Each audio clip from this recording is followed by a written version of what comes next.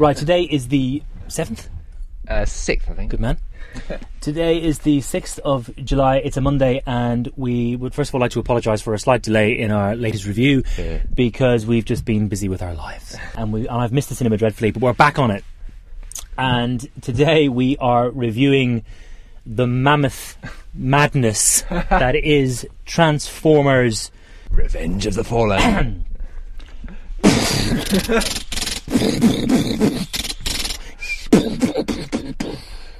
And that's basically it.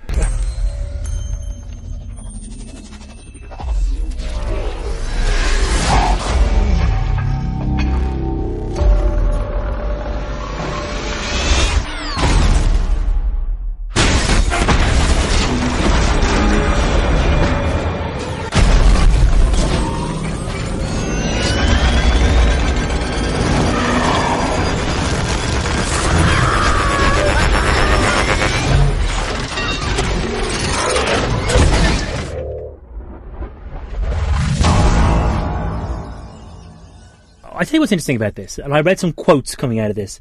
Michael Bay has recently said that he's had enough of making these movies. Oh, really? And that he's sick of the bang, crash, wallop of these movies. Well, so are we. Yes. So are we. Well, certainly so am I. I don't know your opinion on this, Geoff, but I mean, this to me, and I'm slightly insulted by some of the reviews I've read, basically where it said, if you're young, you'll love it, and if you're middle-aged, plus, you'll hate it.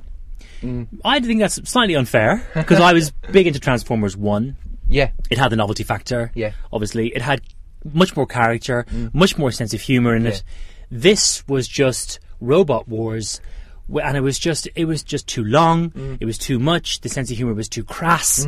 I went to see it with Jacob, I went to see it with the whole family, and I walked out, and I thought Jacob really hit the nail on the head, because I said to him, 8-year-old boy, what did you think of that one? I said, do you prefer 1 or 2? He goes, definitely preferred 1. I said, why? Right. And he goes, well, where was Frenzy?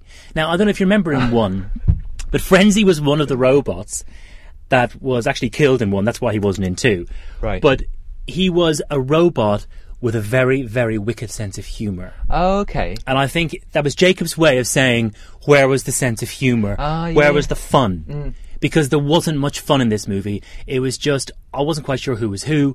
I wasn't quite sure who was the bad guy, who was the good guy. It all got a bit mixed up, especially when a Ray Winston type robot certainly turned up. Was that Ray Winston? I don't think so. Some Cockney actor. A Cockney robot that suddenly said, I used to be bad, now I'm good, because being bad is just too grim, and come on, life's too short for all that. Some gratuitous reference to the economy. It just didn't work.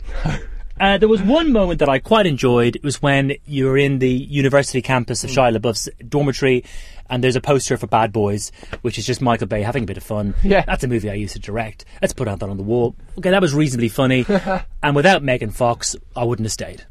This went on for 2.5 hours. Did you leave? It's incredible. Did you leave? Because Geoff has previous. You didn't leave. No. Essentially, we just get a jump start of everything that went wrong in Transformers 1 because a slither of the evil substance from Transformers 1 was retained in his T-shirt. All you need is a slither. I know, but it was just we did Transformers 1 and it's over. That's a shame. Let's just retain a tiny bit of it and reboot it all again. And I think, which is fair enough, because Transformers 1 worked. So sort of on paper you think, let's just do it again. Yeah. And, and from a CGI point of view, it does, it's absolutely spectacular. It's quite difficult to find out what's going on.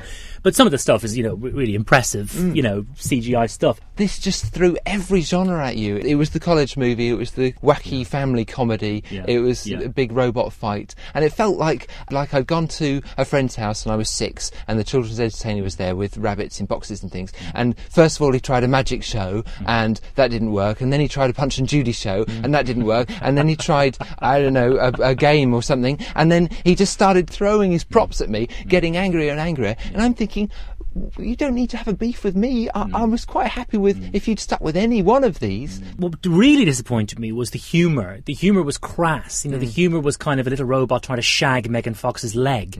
It wasn't funny enough. The witticisms were really poor. There's like a scene where one of the massive robots is kind of trying to climb this massive pyramid, and the camera falls back down to below the robot's legs, and there are these gigantic testicles. Geoff's laughing. But I just thought, again, it's just a bit crap. It's just, come on, surprise us a bit more. This isn't witty enough. It's not clever enough. And I just think, it's a case of Michael Bay and, to extent, Spielberg,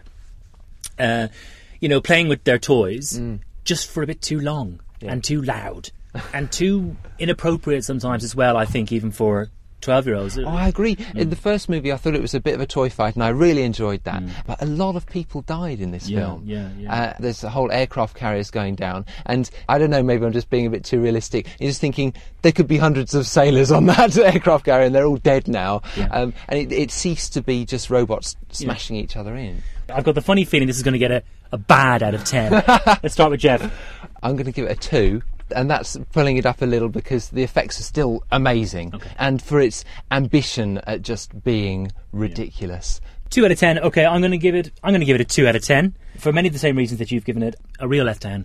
Transformers, Revenge of the Fallen, load of rubbish.